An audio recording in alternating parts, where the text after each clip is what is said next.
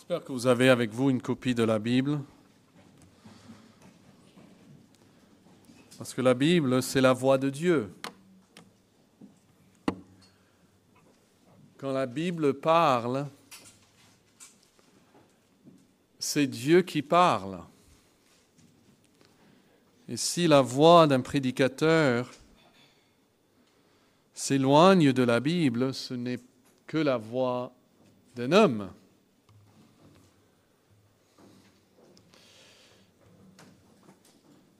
Mais si elle nous donne la parole de Dieu, eh bien nous écoutons, en fait, Dieu qui nous parle. Et aujourd'hui, nous allons lire en Hébreux 12 à partir du verset 11. Ça parle de la discipline du Seigneur, traduit ici le châtiment du Seigneur. Il dit en Hébreux 12, verset 11, « Il est vrai que tout châtiment semble d'abord un sujet de tristesse et non de joie, mais il produit plus tard pour ceux qui ont été ainsi exercés un fruit paisible de justice. » Et donc ces recommandations, verset 12, « Fortifiez donc vos mains languissantes et vos genoux affaiblis. Suivez avec vos pieds des voies droites, afin que ce qui est boiteux ne dévie pas, mais plutôt se raffermisse. Recherchez la paix avec tous. » Et la sanctification, c'est-à-dire rechercher aussi la sanctification, sans laquelle personne ne verra le Seigneur. Et veillez. Veillez. Et il y a trois choses ici. Veillez à ce que personne ne se prive de la grâce de Dieu. Je vous ai dit lors de ce premier message sur ces trois dangers que vous pouvez souligner ou entourer, à ce que, et chaque fois après que vous le lirez, vous allez voir qu'il y a trois choses ici.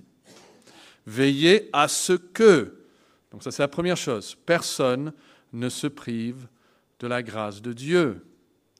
À ce que, vous voyez, c'est donc là la deuxième chose, il faut veiller à ce qu'aucune racine d'amertume poussant des rejetons ne produise du trouble et que plusieurs n'en soient infectés. Voici donc les deux premiers dangers que nous avons considérés. Il y en a trois, nous avons vu deux avec deux serments. Et encore, si vous n'avez pas encore fait, je vous encourage à entourer les « à ce que ». Et je crois que dans ces deux premiers dangers, on peut s'identifier avec ces dangers d'une manière ou d'une autre. Moi, en tout cas, je me voyais identifié. Je sentais que je prêchais à moi-même. Mais il y a un troisième danger. Vous voyez là, au verset 16. À ce que, encore, c'est la troisième fois qu'on trouve cette phrase. Il faut aussi veiller, un troisième danger, à ce qu'il n'y ait ni débauché, ni profane. On s'arrête là pour un instant.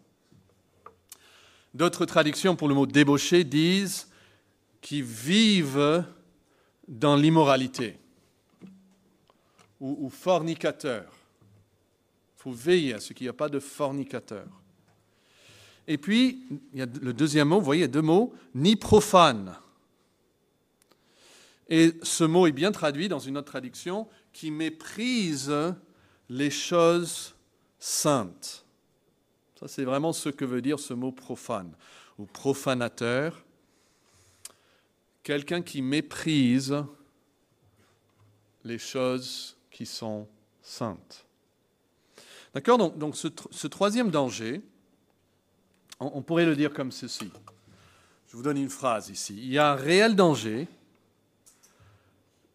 qu'au sein même de l'Église chrétienne, il y ait des dangers, il y ait des gens qui se livrent à l'immoralité ou qui méprisent les choses saintes. Okay? Et là encore, avec cela, ce n'est pas parce que je pense à certaines personnes. On commence avec la Bible et puis on donne le danger.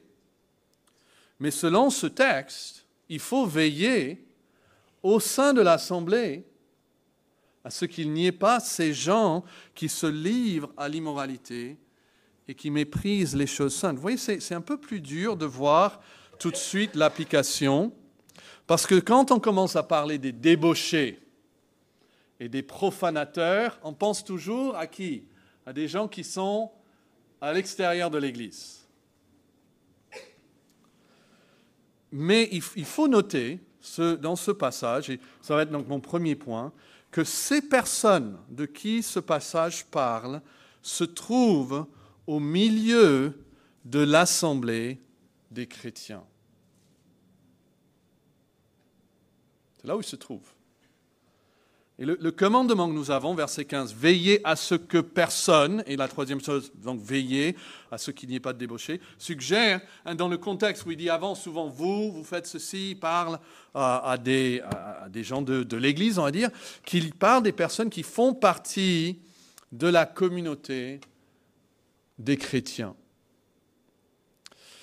Il y a en fait plusieurs passages dans Hébreu, dans ce livre, que nous appelons les passages d'avertissement. On peut les compter, il y en a 5 ou 6 passages d'avertissement. Je vais vous montrer les 3 premiers, juste pour que vous puissiez voir. Hébreu 2, est-ce que vous pouvez, on va garder la place, mais juste noter 3 passages en hébreu. Hébreu 2, verset 1. Reculez de quelques pages. Hébreu 2, verset 1. Écoutez, c'est un avertissement. C'est pourquoi nous devons d'autant plus nous attacher aux choses que nous avons entendues, de peur que nous ne soyons emportés loin d'elles. Vous voyez, un avertissement, il faut s'attacher pour ne pas être emporté loin. Regardez chapitre 3, verset 12. Hébreu 3, verset 12. « Prenez garde, frères, que quelqu'un de vous n'ait un cœur mauvais et incrédule, au point de quoi? De se détourner du Dieu vivant. » On a vu en chapitre 2, chapitre 3, regardez chapitre 4, les premiers versets. « Craignons donc, tandis que la promesse d'entrer dans son repos subsiste encore, qu'aucun de vous ne paraisse d'être venu trop tard. Car cette bonne nouvelle nous a été annoncée aussi bien qu'à eux, mais la parole qui leur fut annoncée ne leur servit de rien parce qu'elle ne trouva pas de la foi chez ceux qui l'entendirent. » Puis ça continue jusqu'au verset 11. Regardez le verset 11. « Empressons-nous donc d'entrer dans ce repos afin que personne ne tombe en donnant le même exemple de désobéissance. » Nous voyons que les personnes que la lettre tente d'avertir se trouvent où? Ces personnes se trouvent à l'intérieur de cette assemblée, de la communauté chrétienne. Hébreu 6 dit même que ces personnes ont goûté, d'une manière ou d'une autre, de la grâce de Dieu.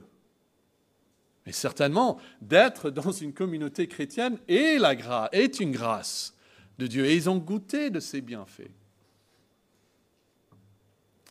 Et on peut donc se poser la question, ces personnes ont-elles vraiment été sauvées? Est-ce qu'elles ont vraiment été lavées de leurs péchés? Étaient-elles devenues de nouvelles créatures en Jésus-Christ? Est-ce qu'elles ont reçu le don du Saint-Esprit et un lieu, une habitation éternelle au paradis? Est-ce qu'elles étaient vraiment, véritablement régénérées? Et c'est là où on doit se rappeler, ce n'est pas dans ce texte, mais on doit se rappeler qu'une fois qu'une personne est unie à Jésus-Christ, elle devient une création nouvelle et elle entre dans une alliance inconditionnelle et éternelle avec Jésus-Christ. Mais depuis le début, depuis le tout début, comme en Israël, sous l'Ancienne Alliance, mais l'Église sous la Nouvelle Alliance, il y avait, comme il y a, des personnes qui étaient convaincues elles-mêmes et qui aussi faisait croire aux autres qu'elle faisait vraiment partie de la famille de Dieu.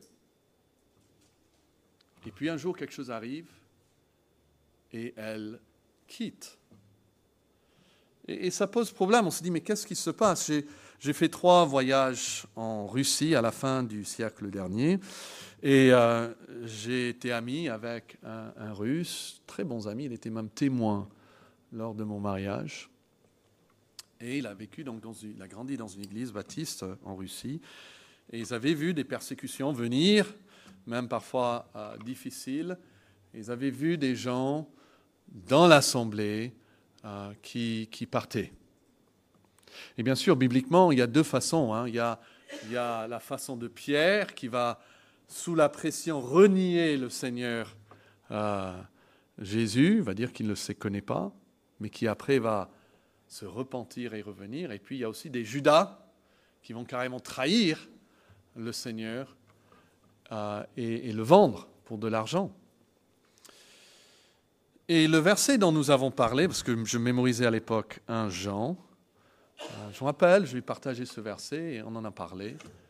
Et je vais vous le montrer. Est-ce que vous pouvez trouver 1 Jean chapitre 2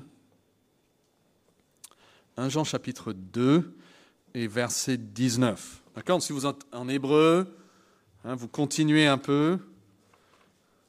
Vous dépassez le 1 de Pierre, Jacques, et puis vous avez 1 Jean chapitre 2. Et regardez le verset 19. Ils sont sortis du milieu de nous. Alors, où est-ce qu'ils étaient, ces personnes ? Ils étaient au milieu de nous. Vous voyez ? C'est là où ils étaient. Et ils sont sortis du milieu de nous, mais ils n'étaient pas des nôtres. Littéralement dans le grec, de nous.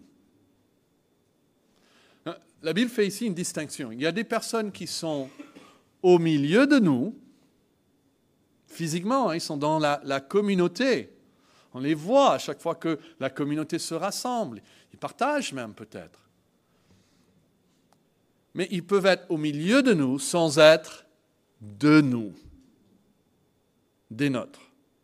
Et le verset continue, mais ils n'étaient pas des nôtres, car s'ils avaient été des nôtres, eh bien, ils seraient demeurés avec nous.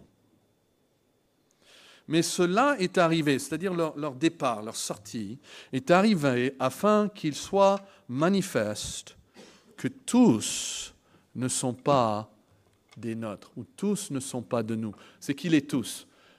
Il ne parle pas ici de tout le monde dans le monde, il parle de tous ceux qui sont au milieu de nous. Tous ceux qui sont au milieu de nous sont en fait pas de nous, ils ne sont pas des nôtres. Donc ça c'est le problème. On peut revenir en hébreu, mais il y a ce problème dans l'Église, dans la communauté chrétienne, qu'il y a des personnes qui sont à la fois au milieu de nous, mais qui ne sont pas des nôtres, réellement dans leur cœur. Et je suis convaincu que quelqu'un qui est vraiment né de nouveau, il ne peut pas mourir spirituellement.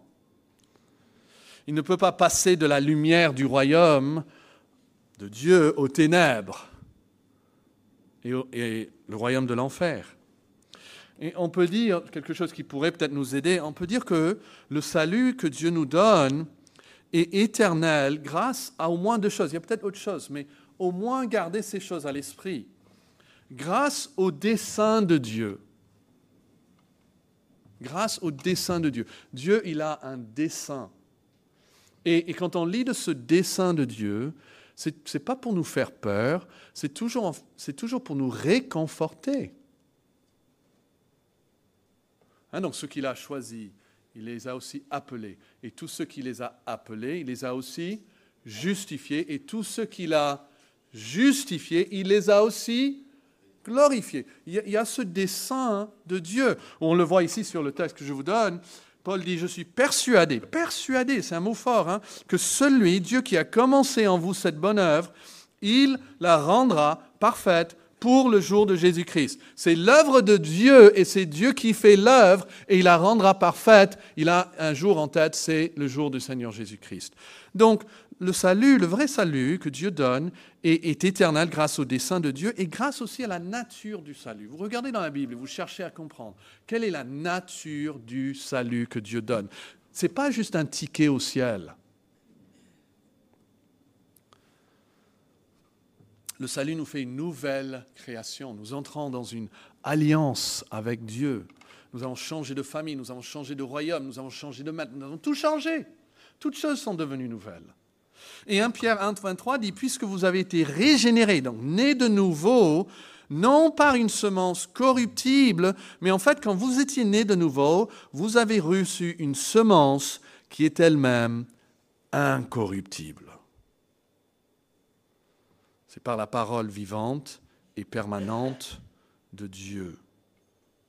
Donc le danger n'est pas que la semence de Dieu puisse se corrompre, mais le danger, c'est qu'il puisse avoir au milieu de nous, c'est-à-dire dans la communauté des chrétiens, des personnes, des hommes, des femmes, des enfants, des jeunes, qui ne sont pas des nôtres.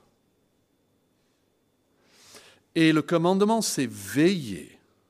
Veillez à ce qu'il n'y ait pas quelqu'un comme ça au milieu de vous. Et nous devons donc d'abord regarder à nous-mêmes. Vous savez, un vrai chrétien, il n'a pas peur de s'examiner. C'est pour ça que l'apôtre, il dit, examinez-vous vous-même pour voir si vous êtes dans la foi. Parce que ça devient une joie même pour un chrétien de s'examiner et voir l'œuvre de Dieu dans sa vie. Mais ces personnes donc sont au milieu de l'assemblée des chrétiens. Mais la deuxième chose que nous notons dans ce danger, c'est que la vraie nature de ces personnes ne se révèle que lors d'une crise. Et c'est là où l'exemple que Dieu donne nous aide. Donc, reprenons Hébreux 12 et regardez verset 16. Je n'ai lu que la première partie jusqu'ici de ce verset. Mais après, il y a un exemple. Il faut veiller à ce qu'il n'y ait ni débauché, donc personne qui vive dans l'immoralité, ni quelqu'un qui est profanateur, qui méprise les choses saintes. Et puis cet exemple, comme Ésaü. Connaissez Ésaü ? Ésaü qui pour un mets, d'autres traductions, pour un simple repas.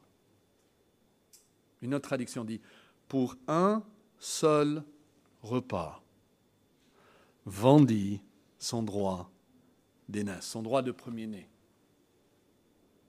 Alors ici, l'histoire est racontée du point de vue de Dieu.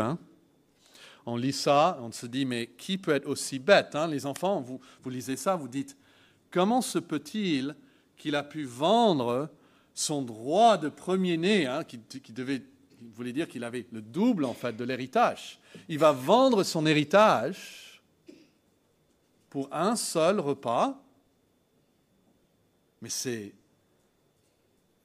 de la pure folie. Et en fait, la Bible veut que nous la voyions comme une pure folie. Mais la Bible aussi nous donne la perspective d'Ésaü. Et pour cela, gardez la place, mettez un marque-page, et revenons à cette histoire. Elle se trouve dans quel livre de la Bible ? Genèse, très bien, le chapitre 25. Genèse 25, je suis sûr que vous pouvez trouver Genèse, et le chapitre 25. Et on nous raconte donc cette histoire. Je vais lire à partir du verset 27. Genèse 25 et verset 27. Ces enfants, donc c'est des deux frères jumeaux. Il y a Jacob, il y a Ésaü. Ils grandirent et Ésaü devint un habile chasseur, un homme des champs. Donc nous sommes maintenant, ils sont l'âge mûr et adultes. Mais Jacob fut un homme tranquille qui restait sous les tentes. Isaac c'est le papa, Isaac aimait Ésaü parce qu'il mangeait du gibier Et Rebecca, la maman, aimait Jacob. Là, déjà, vous savez, c'est le désastre dans la famille. Mais comme Jacob faisait cuire un potage, Jacob, c'est lui qui ira sous les tentes, deuxième-né, Ésaü, le premier-né, revint des champs, accablé de fatigue. Okay, gardez ça en tête. Selon lui, et son expérience réelle, il est réellement accablé de fatigue. Et Ésaü dit à Jacob dans cet état, « Laisse-moi, je te prie, manger de ce roux-là, car je suis fatigué. » C'est pour cela qu'on a donné à Ésaü le nom d'Édom, qui veut dire roux. Alors Jacob dit, « Vends-moi aujourd'hui ton droit de premier-né, ton droit d'aînesse. » Ésaü répondit, « Voici, je m'en vais, quoi? Mourir. À quoi me sert ce droit d'aînesse? » Et Jacob dit, « Jure-le-moi d'abord. » Et Ésaü, lui, jura. Et il vendit son droit d'aînesse à Jacob. Alors Jacob donna à Ésaü du pain et du potage, de lentilles. Il mangea et but, puis se leva et s'en alla. Voilà, ça c'est la perspective d'Ésaü. Il va mourir, il est fatigué, il a passé des heures, peut-être des jours, à chasser sans succès, il semble, et là, il lui faut quelque chose tout de suite. C'est une crise pour lui. Et Dieu permet souvent une crise dans la vie d'un jeune, parfois moins jeune. Ces hommes étaient moins jeunes. Peut-être c'est une crise, on va dire, partagée par toute la famille, toute l'Église. Parfois c'est une crise nationale aussi. Parfois, c'est une crise très, très personnelle et privée, comme ici avec Ésaü. C'est juste lui-même qui a faim. Mais Dieu permet ces crises afin de révéler le cœur de la personne. Peut-être jusqu'alors, la personne se croyait en bonne relation avec Dieu. On ne sait pas la pensée d'Ésaü avant cela. Mais il faisait partie de la seule famille dans le monde entier qui était en alliance avec Dieu. Il connaissait son grand-père, Isaac. Il connaissait son arrière-grand-père. Non, son père était Isaac, son grand-père, en fait, était Abraham. Et il connaissait les promesses de Dieu. Il était associé à ces promesses même. Mais c'est cette crise qui, d'un seul coup, sans préparation, il n'était pas préparé pour ça, dans un moment de panique, dans un moment de crise, il va se révéler. Il y a un passage en Luc 2, vous n'avez pas besoin de chercher, mais Luc 2, 34, il y a ce vieil homme qui s'appelle Siméon, il vient à Marie et Joseph, et il bénit Marie, sa mère, et il dit ceci, « Voici cet enfant est destiné à amener la chute et le relèvement de beaucoup en Israël, et à devenir un signe qui provoquera la contradiction, et à toi-même une épée te transpercera l'âme. » Et après il dit ceci, afin que les pensées de beaucoup de cœurs soient dévoilées. Siméon est en train de prophétiser que la crise, qui est la plus grande crise de l'histoire, quand Jésus maintenant, est attaché à la croix, que cette crise va révéler la pensée de beaucoup de cœurs. Et vous savez qu'avant, Jésus, il multipliait le pain, il faisait des guérisons, les gens le suivaient en foule, ils lui disaient « Maître », il l'acclamait. Quelques jours même avant sa crucifixion, il mettait des branches sur la route, il disait « Hosanna ». Il appelait le roi même, le fils de David. Et la crise arrive. Et selon Siméon, les pensées de beaucoup de cœurs sont dévoilées.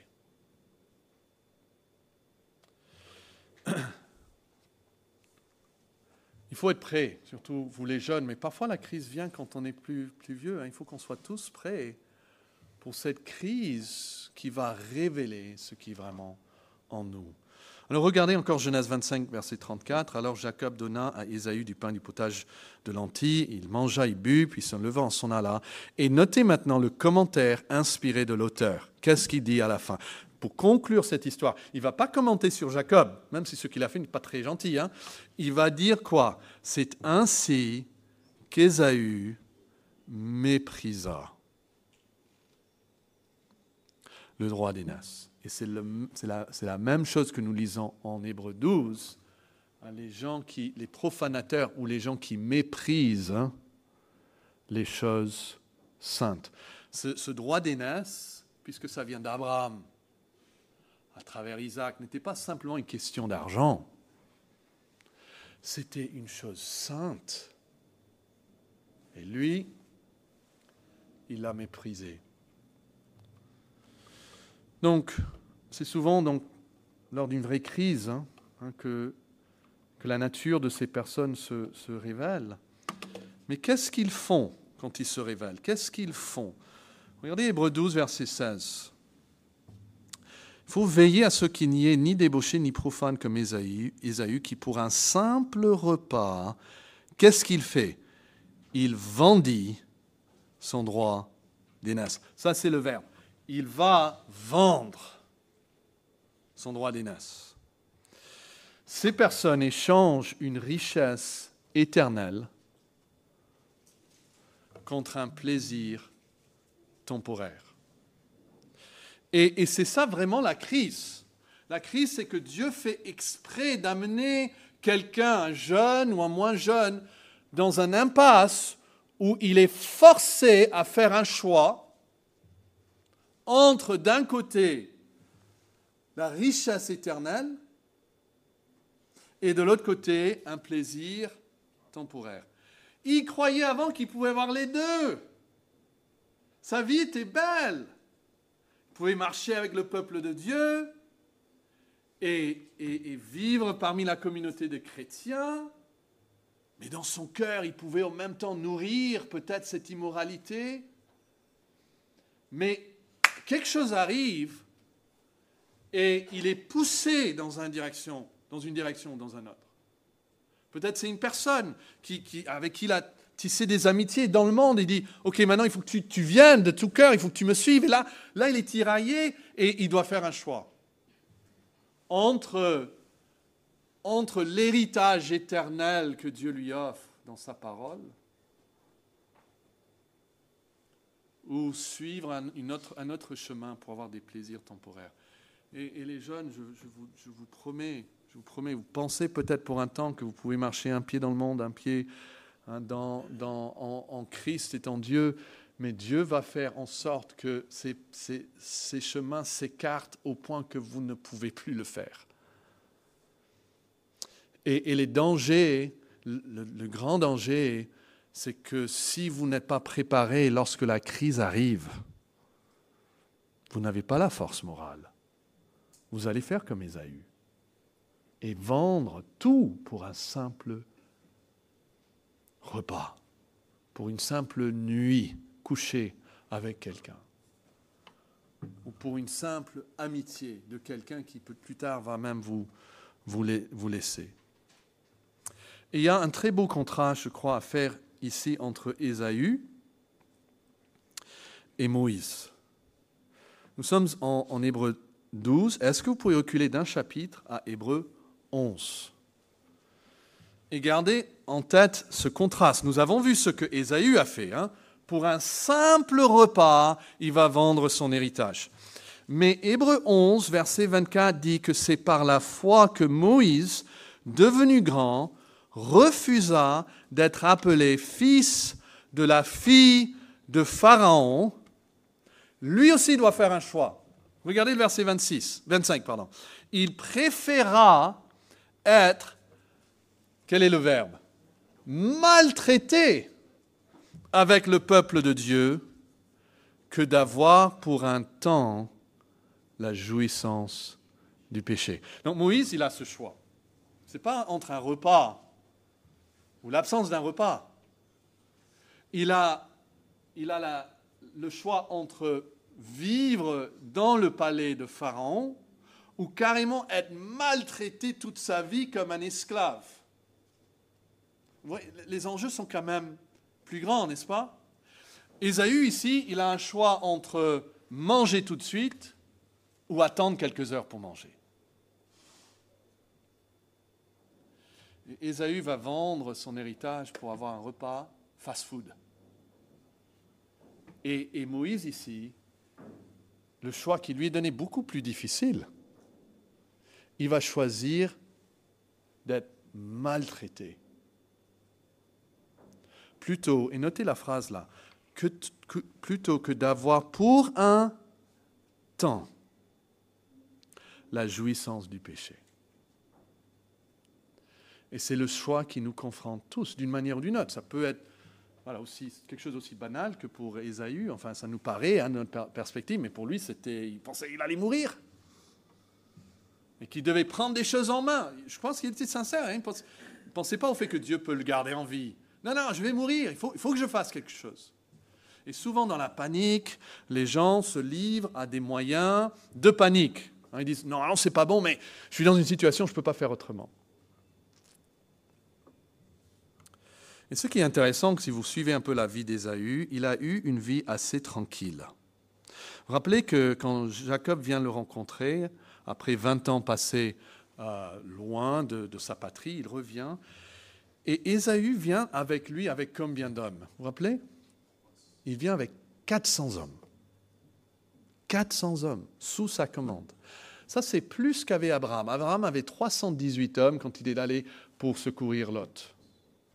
Donc, d'un point de vue, on va dire, matériel, tout va bien. Il a une armée autour de lui. Et à cette époque, quand il n'y avait pas de grandes nations, il y avait plutôt des petites villes qui étaient toutes indépendantes, une armée de 400 était fort redoutable. Il a cette protection. Il dit à son frère Jacob, j'ai tout, j'ai même pas besoin de... Mais Jacob insiste, et donc il reçoit même plus encore de Jacob. Sa vie est plutôt aisée. Et vous lisez la suite, il y a des rois qui viennent de lui après. Mais Jacob, au contraire, il n'avait que des soucis, que des problèmes, que des difficultés.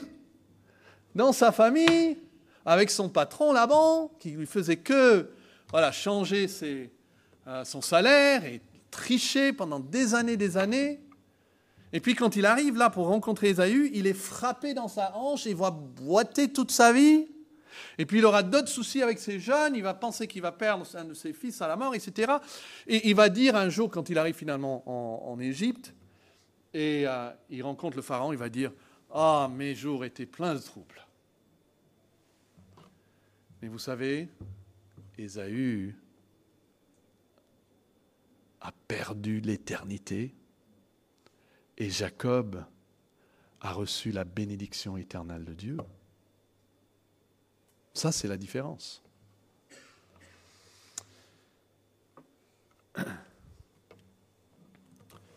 Et la dernière chose que nous voyons, c'est que ces personnes finissent par regretter leur choix, mais sans espoir de changer leur destinée. Notez encore Hébreux 12, versets 16 et 17. Il faut veiller à ce qu'il n'y ait ni débauché ni profane comme Ésaü, qui pour un mets, un simple repas, il vendit son droit d'aînesse. Et puis, il développe maintenant ce troisième danger, plus qu'il a développé les deux autres. Parce qu'il veut qu'on sache quelque chose. Ça, c'est le Saint-Esprit qui nous parle ici. Et il veut qu'on se rappelle du fait que plus tard, Ésaü est venu à un moment où il voulait cette bénédiction. Il y a un moment où il a méprisé, mais il n'a pas gardé cette attitude pour toujours. Le moment est venu où il a vivement regretté sa folie. Et il a voulu obtenir la bénédiction. C'est une des scènes les plus terribles dans toute la Bible, je trouve, parce qu'on voit avec son père l'aime, il aime son père, il dit « Mais papa, est-ce que tu as une bénédiction pour moi? Au moins une bénédiction pour moi ?» Il est en larmes, et son père est en larmes, il dit Non! J'ai tout donné à ton frère. Il dit, vous savez que plus tard, voulant obtenir la bénédiction, il fut rejeté, quoiqu'il l'ait sollicité avec larmes, car il ne put amener son père à changer de sentiment. On peut le traduire, la dernière fois, de différentes manières. Il ne trouva aucun moyen de changer la situation, bien qu'il l'ait cherché en pleurant. Quelle tristesse pour Ésaü. Vous savez, on ne pense souvent pas, quand on pense à l'enfer, de ces aspects de regret. J'ai même entendu des gens dire, moi je veux aller en enfer. Une dame qui m'a dit, mon mari est en enfer, je veux aller le rejoindre. Les gens ne pensent pas aux regrets qu'ils auront. Et vous lisez Luc 16, ça parle de ce jeune homme pauvre et Lazare et puis l'homme riche. Et l'homme riche, il se trouve en tourment, il dit. Et on voit le regret parce qu'il dit, envoie quelqu'un vers mes frères pour qu'ils ne viennent pas dans ce lieu où moi je me trouve. Ésaü, certainement encore de nos jours, est plein de regrets. Il pleure encore sa folie. Il a commencé sa vie dans la seule famille dans le monde qui était en alliance avec Dieu. Et il va passer l'éternité à pleurer amèrement sa folie. Et donc il peut avoir des personnes dans cette salle. Il peut avoir des personnes au milieu de nous. Il peut y avoir des jeunes, des adolescents ici, et tout semble bien. Mais c'est parce que l'heure de la crise n'est pas encore venue. Vous n'êtes pas encore dans une situation où vous vous sentez affamé, vous allez mourir, et puis il y a cette option qui vous est offerte sur le coup, il faut décider maintenant. Où il y a ce plaisir, où il y a cette jeune femme qui vous attire, ou ce jeune homme qui vous appelle, et voilà, vous semblez comme si voilà, c'est la belle vie et vous n'avez pas d'autre option, mais je vous assure que l'heure de la crise viendra. Et ce n'est pas au moment de la crise qu'on peut devenir la personne qui résiste. C'est avant la crise. Ce sera trop tard quand la crise arrive. La crise ne fait que dévoiler ce qui est déjà en nous. Et donc, il ne faut pas attendre l'heure de la crise. Ce sera trop tard. Aujourd'hui, pas le jour de la crise. Aujourd'hui est le jour du salut. Et que Dieu nous donne à chacun le courage de pouvoir se voir. Est-ce qu'il y a en nous cet appétit pour l'immoralité? Est-ce qu'il y a en nous cette attitude de mépris envers les choses saintes et les promesses saintes que Dieu nous donne? Est-ce que nous cherchons vraiment premièrement le royaume de Dieu et sa justice? Est-ce que nous sommes prêts à perdre tout le monde afin de gagner notre âme et de vivre éternellement avec Christ? Quelles sont nos valeurs? Parce que le jour montrera que même au milieu de ces Hébreux, de cette communauté de chrétiens, il pouvait y avoir des gens qui un jour allaient se révéler. Mais je vous supplie, n'attendez pas. Ne soyez pas un Ésaü dans l'Église, mais venez à Christ. Prions. Ô Dieu, c'est ta parole, mais nous ne voulons pas être des auditeurs oublieux. Et nous prions que tu nous aides chacun, chacune, à nous regarder en premier et à pouvoir te prier, ô Dieu, sonde-moi, éprouve-moi, connais mon cœur, regarde et vois s'il y a quelque chose en moi qui soit injuste ou impur. Ô Dieu, que personne ici puisse se leurrer ou leurrer les autres, mais que tous parviennent ici à la connaissance de la vérité pour qu'ils aient le salut éternel en Jésus-Christ. Et nous prions ces choses au nom de notre Sauveur. Amen. Juste avant de lever les yeux, vous pouvez garder les yeux baissés, je veux juste cette invitation à venir me parler, si vous êtes un jeune, à parler à vos parents. Mais si ça c'est la parole de Dieu, c'était Dieu qui vous parlait. Il faut savoir que Dieu ne va pas frapper toujours à la porte. La Bible nous donne un jour pour venir, et c'est aujourd'hui. Il ne promet même pas demain. Il n'y a aucune promesse pour demain. C'est aujourd'hui le jour du salut. Et je vous supplie donc de le